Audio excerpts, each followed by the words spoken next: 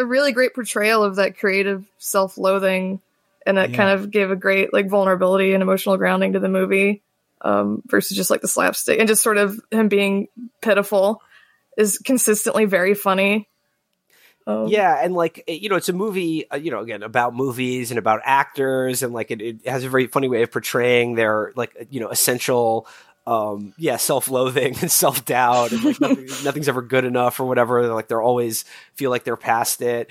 But another interesting thing about the movie is that like it's not, I guess it's like kind of a satire of Hollywood, but not really, because it portrays these kind of over-the-top Hollywood types, like the Al Pacino producer character, or the director on the TV on Lancer, who's like, I want a costume that's like Che Guevara and Zeitgeist, and like they're all very funny and kind of like these over the top like Hollywood archetypes, but at the same time, there's like none of like the typical Hollywood characters are portrayed in like a mean way. Like they're all pretty, like as you said, like they really like Rick, and they're like all kind of pretty nice professional people.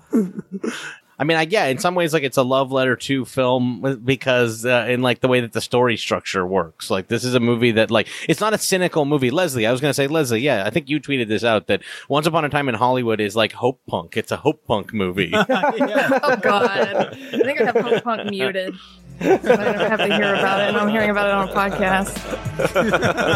but it is true. It is that, kind of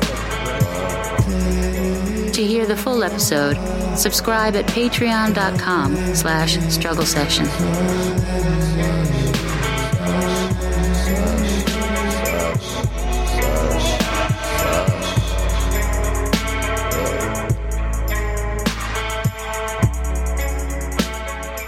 Like what you hear? Want to hear more? Check us out at patreon.com/struggle session, or sesh.plus, or strugglesession.substack.com for all our public episodes, commercial free, as well as hundreds of bonus episodes. Thank you to all our listeners for holding us down 5 years strong.